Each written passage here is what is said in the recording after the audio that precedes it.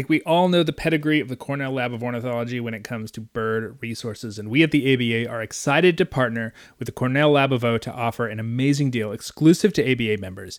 ABA members can now get a 15% discount to any new subscription to Cornell's amazing new Birds of the World resource that is applicable for 3 years. Birds of the World is a powerful resource that brings deep, scholarly content from 4 celebrated works of ornithology into a single platform where birders can answer all their life history questions for every species of bird they could want. It is extraordinary. You can get more information at birdsoftheworld.org.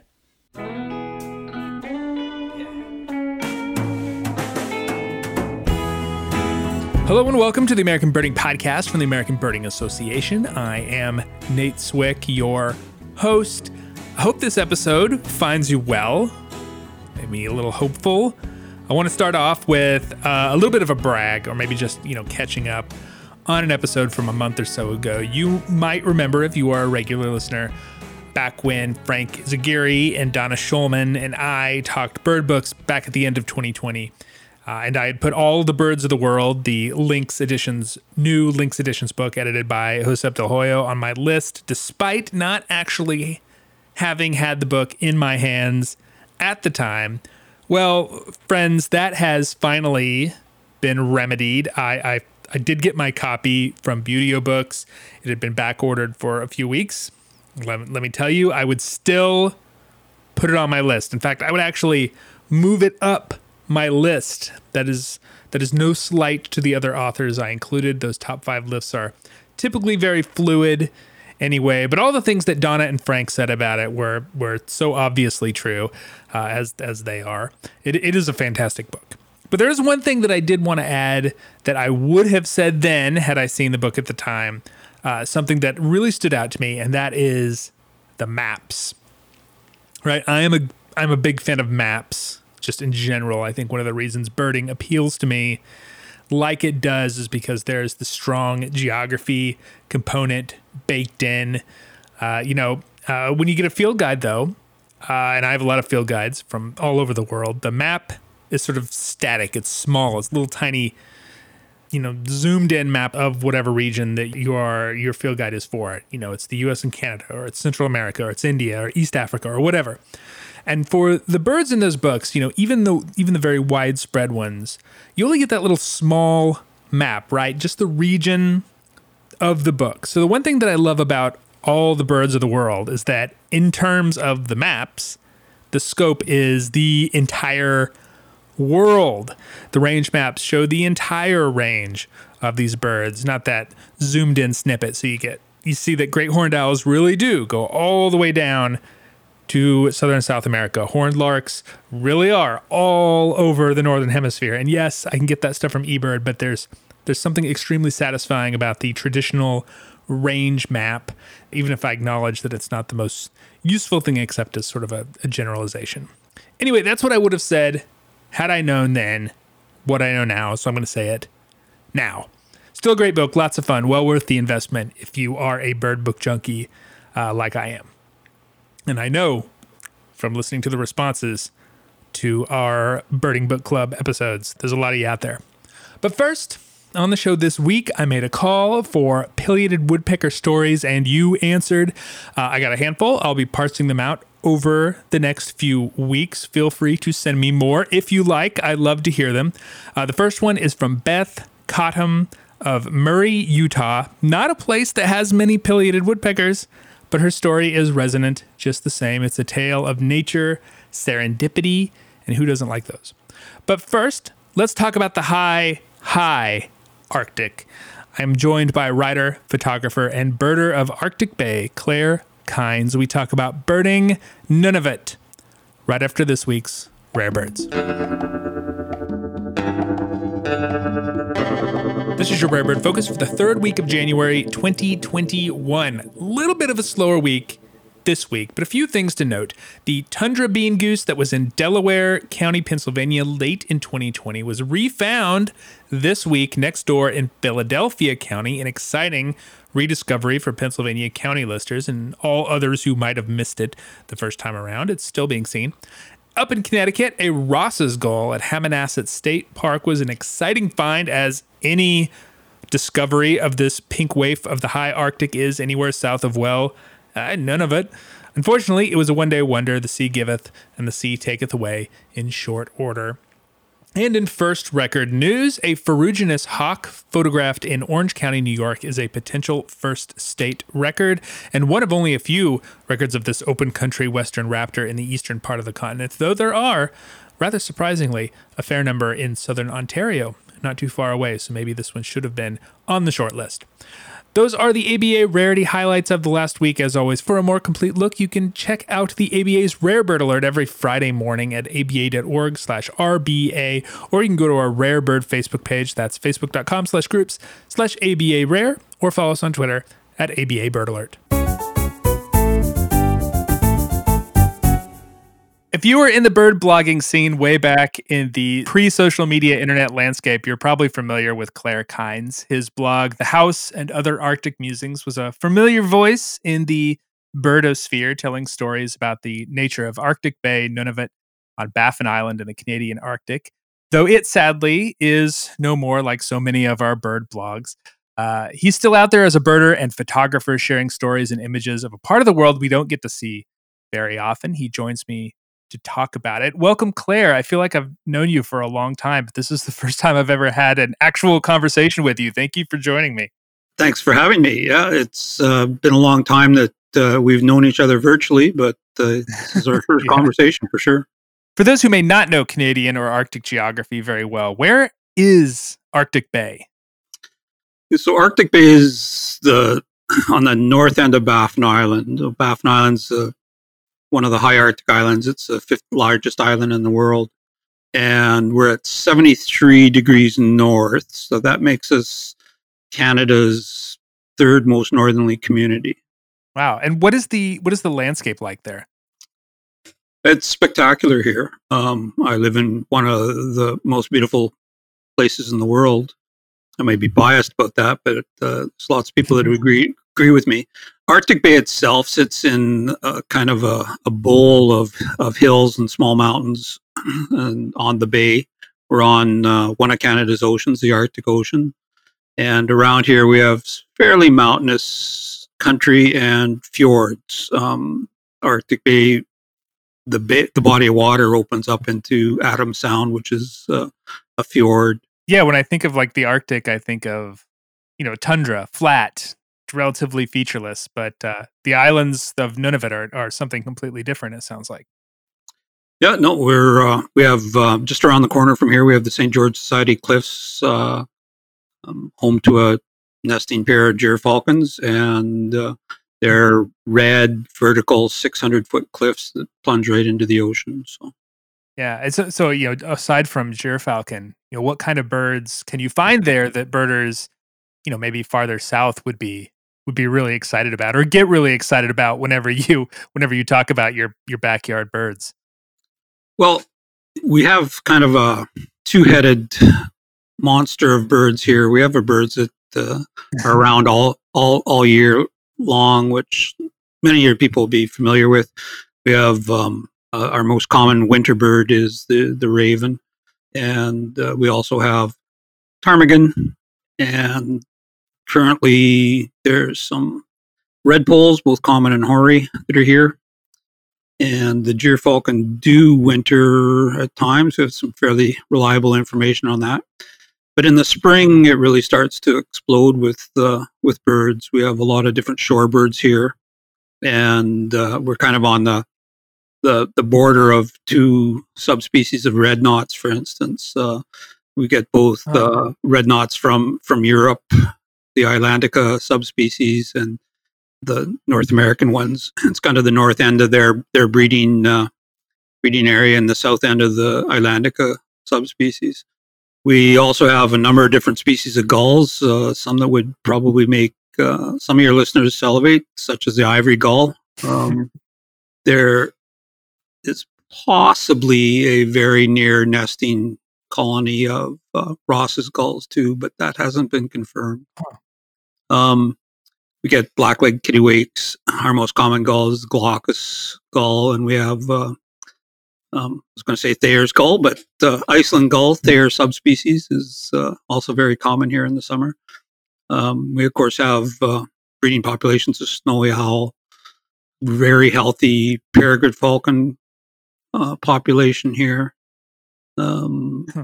Our seabirds over at the flow edge, and the flow edge is just a magical place that we maybe talk about. We have like thick-billed murres and black guillemot and quite a number of other species up there as well. Eiders, king and common. Before I get too far, like what exactly you're talking about? The ice flow edge, like the edge of the ice cap, the Arctic ice cap that comes. How close does it get to you this time of year? Well, this time of year, so we have land-fast ice. We have our ocean is frozen for about 9 months of the year. We have about 3 months of open water season.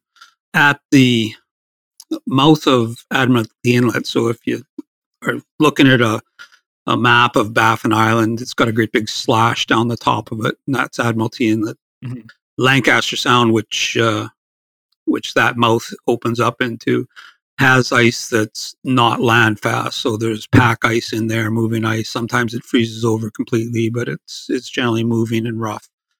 But at the mouth there, we have land fast ice. So it's attached to the land, and it's like that for much of the winter. Mm-hmm. The flow edge is the edge of that land fast ice where it meets.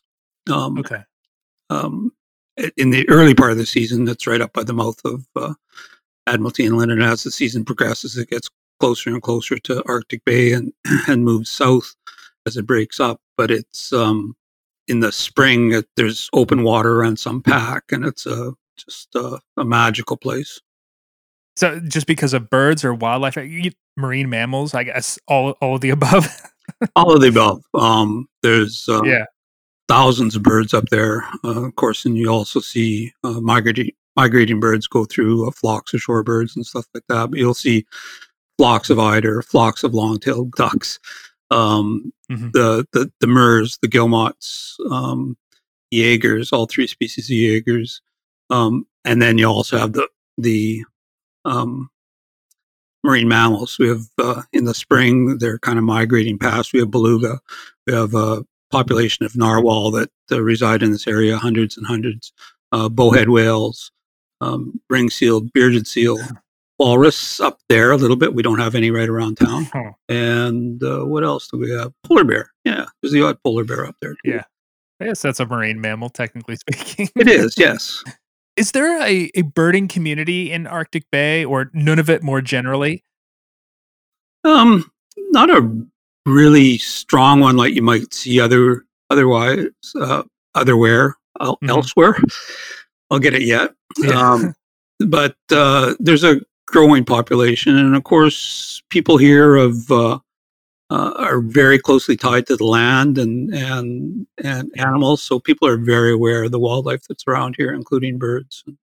I mean, I every once in a while, I know that you send me birds that people find in Nunavut or in the Arctic Bay area, like rarities that turn up. Like, what was the last one? Like maybe ruby crowned kinglet, and there may have been even like a purple gallinule a few years ago. The total number of species in the super far Arctic is not super high. So anytime something unusual comes up, people are going to pay attention, I imagine. Yeah, and Nunavut's a fairly small place in a lot of ways. I mean, it's 1/5 of Canada's landmass, but it's also it's also like one big community in many ways. Lots of different connections. 6 degrees of separation ends about 4 degrees earlier here, and so word travels fast when there's something around, and quite often, if you get a bit of a reputation as a bird guy, those sightings get pointed my way. What is this? When you started writing about Arctic Bay online, what kind of response did you see? Back when I started the blog, I was actually amazed that people read it. I kind of expected maybe my mom and dad and a couple of people I might have to pay to read it, but it grew and grew. So it kind of surprised me. And again, I'm lucky to live in a place where there's a huge amount of interest across the world of it. So there was people actually from all over the world that would read it. Like I said, it was pretty amazing to me that people were interested. I had anything to say. as a birder and someone that was, involved in the bird blogosphere, my knowledge about Nunavut for the most part is one, Nunavut has a really cool flag, and two, Claire Kynes lives there and writes about birds there and takes, great photos. I imagine that I'm not alone in that. Maybe not the flag thing, but the second one for sure.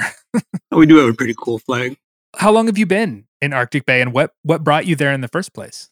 Well, this is my 21st year here. Although we had briefly spent 10 months in 2018 in Iqaluit. We moved briefly to Iqaluit, but then came back here to Arctic Bay. I originally came up here with the RCMP, the Royal Canadian Mounted Police. So I was posted here in 99 and did the last 4 years of my service here before I retired. Yeah, and just enjoyed it so much that you stuck around. Yeah, I fell in love. So well, that'll do it. Yeah. Love is as good a reason to stay in a place as any, but there's a lot of really good reasons here to live here. One of the things that really attracts me, besides my wife, to Arctic Bay is the sense of community that is here. I mean, it didn't happen this year because of COVID and the strange year that we're in, but every year at Christmas time we have games for 2-3 weeks where the entire community gets together and plays. There's not very many places in the world where the entire community will get together and play. That's one of the things when there's troubled times, everybody gets together and everybody pulls together, and that's one of the things that reminds me of growing up in a small town where I did when I was in Manitoba. So, and as a nature lover, it sounds like there's no shortage of things to be amazed by and to fill that interest as well. Yeah, and it's right out my door. I mean, I can a lot of the photos you might see that I've posted on various platforms are literally taking me walking across the street and standing on the shore and taking those photos. So. You are the count compiler for the northernmost Christmas bird count in the world in Arctic Bay. What is that like? What is count day for you, and what can you expect to see? A lot of ravens. Yeah, so it's cold, and I usually hold it on the last Sunday of the count period, simply to maximize the amount of twilight we have. This year it was literally the last day of the 5th. The sun sets in November, early November, November 5th, and it won't come up again until February 6th or 7th. And so because of that, there's not a lot of light to do counts on. So generally I do it around a couple hours around lunchtime on the latest as I can, because we get various amounts of twilight here. And as the sun starts coming back, that twilight grows. It can be very cold. Sometimes it can be stormy. This year it was minus 37, but it was calm, so that's not too bad. Generally, I do a tour of town, check out the dog teams, the dump. I love birding at dumps. Yeah, classic birding locations. Yeah. And then a few places where I'm likely to see some other species like ptarmigan. So quite often the only species that we count are ravens. This year was a count record at 371. Oh, all right. Yeah.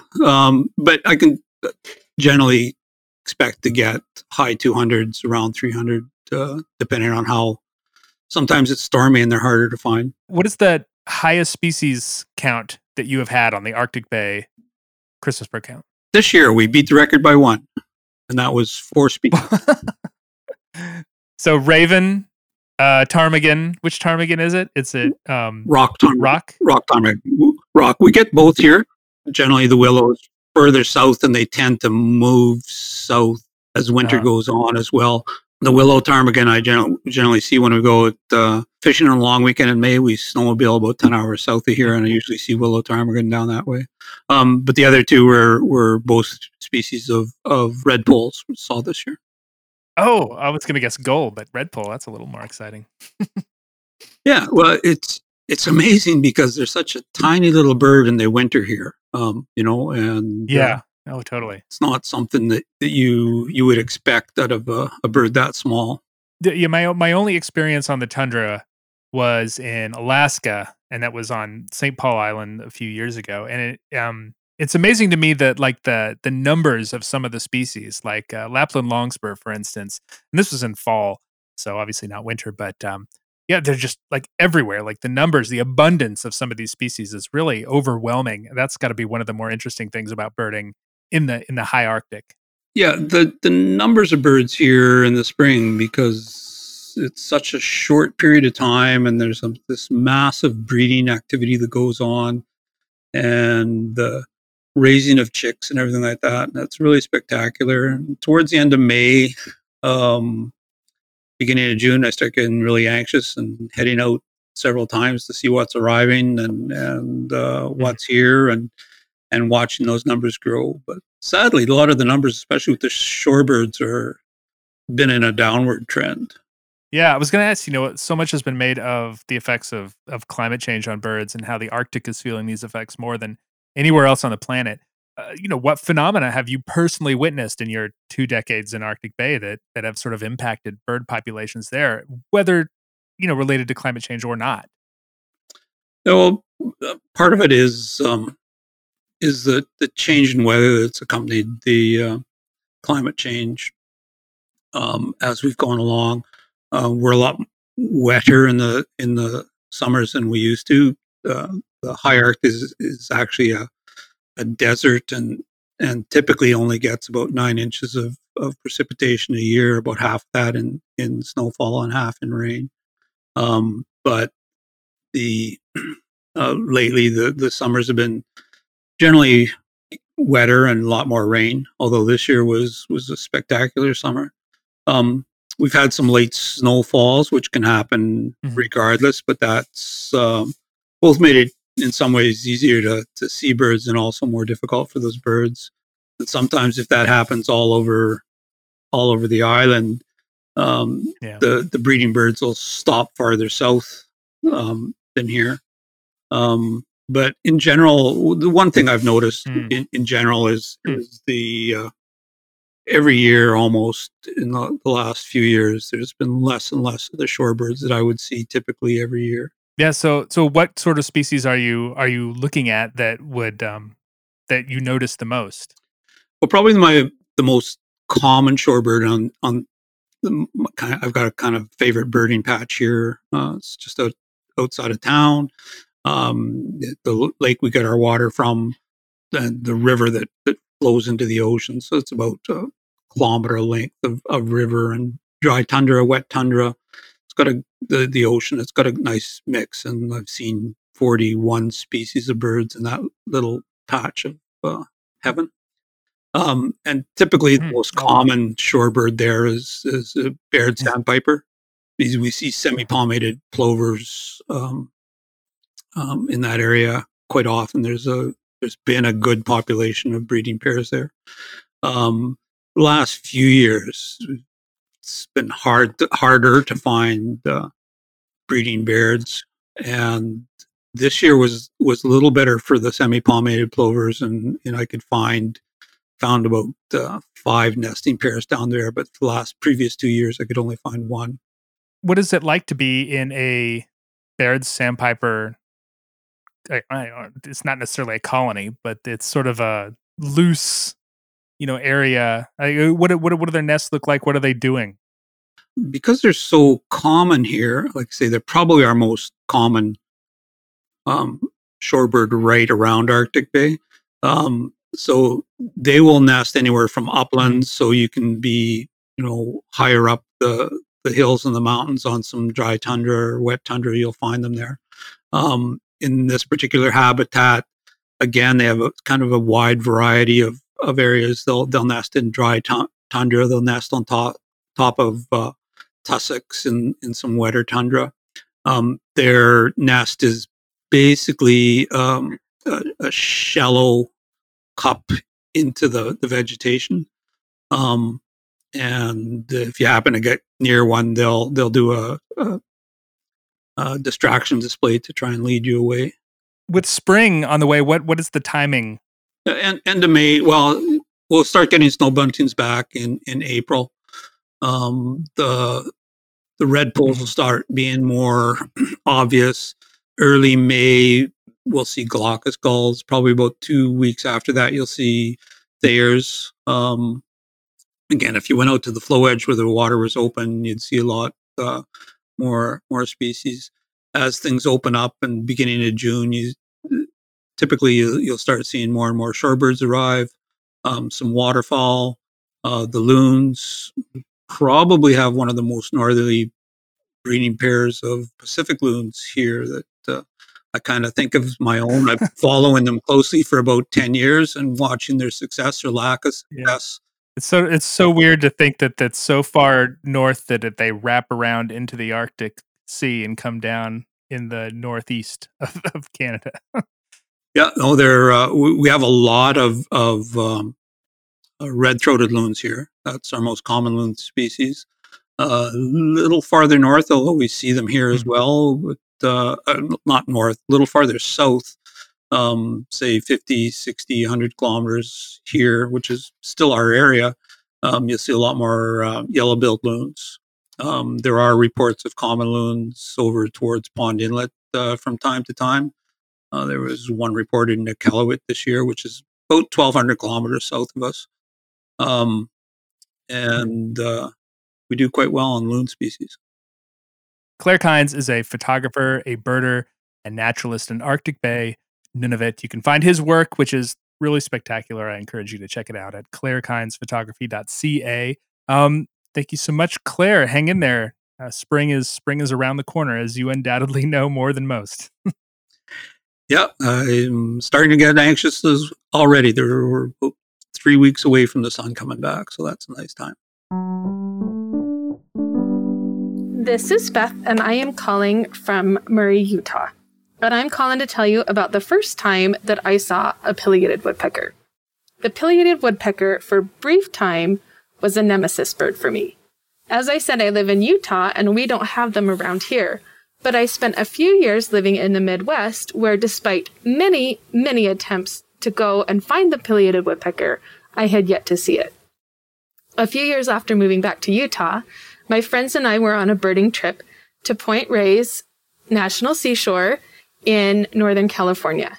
The pileated woodpecker was one of the top birds that I really wanted to see on this trip because I had missed it so many times in the Midwest. We were camping in the park in a campground that was about 1 mile to 1.5 miles up the trail. And it was our last day, and we were walking out, and so we had all of our gear on our backs.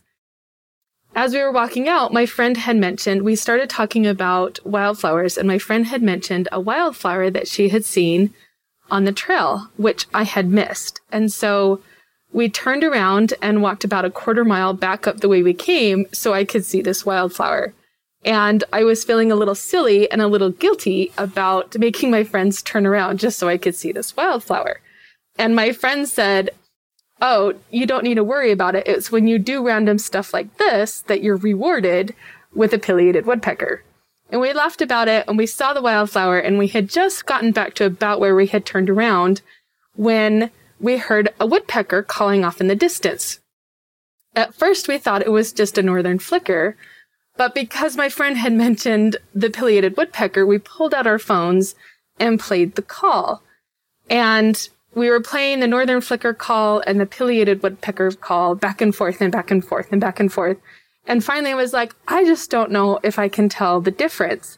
When all of a sudden, out of nowhere, comes this pileated woodpecker that's flying right towards us. He lands in these big trees right over our heads and disappears, makes one really loud call, and then flies off and disappears as quickly as he came. And that is the first and only time I've seen a pileated woodpecker. Thank you so much, Beth. If you would like to send along a pileated woodpecker story for me to use on the podcast, go to a quiet place, put the phone mic right up close to your mouth, and record that sucker in the voice memo app on your phone. You can send it along to me at podcast@aba.org. The American Birding Podcast is brought to you by the American Birding Association. If you like what we do, please consider joining the ABA. You'll get our magazines, lots of them these days, discounts to our partners, and the knowledge that you are helping to build this better birding community here in North America and beyond. Get information about all of our memberships, including e-memberships at aba.org/join. I do want to make some shout outs this time around to Whitney and Jonathan Yorger of Zionsville, Indiana, Jonathan Creel of White Rock, New Mexico, John Boswell of Tucson, Arizona, Cynthia Gray of Chicago, Illinois, Jeffrey White and the entire White household of Greenback, Tennessee, Zachary Coleman of Battleboro, Vermont, Paul Kilpack of Linden, Utah, William Eccles of Dulles, Virginia, Jack Reese and Patricia Carr Reese of Lancaster, Pennsylvania, Kelly O'Connor of Newberry, Florida, Juliana Tyson and the Tyson household of Milton, Vermont, Adam Hayes and family of Waukesha, Wisconsin, Mark Ruin of Dayton, Ohio, Quinn Herner of Laramie, Wyoming, David Turley of Salt Lake City, Utah, and Joe Moore of Clementon, New Jersey, all of whom recently joined or rejoined the ABA and noted this podcast as a reason for doing so. Thank you so much. There have been a lot of you these days. Is there something like some sort of internet challenge going on that I haven't heard about? I appreciate it nonetheless. Executive producer of the podcast and president of the ABA is Jeffrey Gordon. He doesn't like to categorize bays. He'd probably give Arctic Bay a 7 or an 8, but it's awfully hard to rank an inlet. Technical production is by John Lowry, who once lost his mobile home in southern Nunavut and had to go door to door asking, "Where's the RV at?" Additional help comes from David Hartley and Greg Neese, who between them have never been invited into a domed dwelling made of ice or snow. So they're always asking, what's an igloo lick? You can find us online at aba.org, on Facebook at facebook.com/birders, on Instagram at American Birding Association, and on Twitter at ABA. I want to thank Claire Kynes again for chatting about Arctic Bay with me. It was a wide-ranging conversation. He told me if he's going to chat about Baffin Island, we'll chat about all of it or none of it. Just so you know, these credits absolutely killed in Arctic Canada. Questions, comments, corrections can come to podcast@aba.org. I'm Nate Swick. Thank you for listening. Stay healthy. See you next week.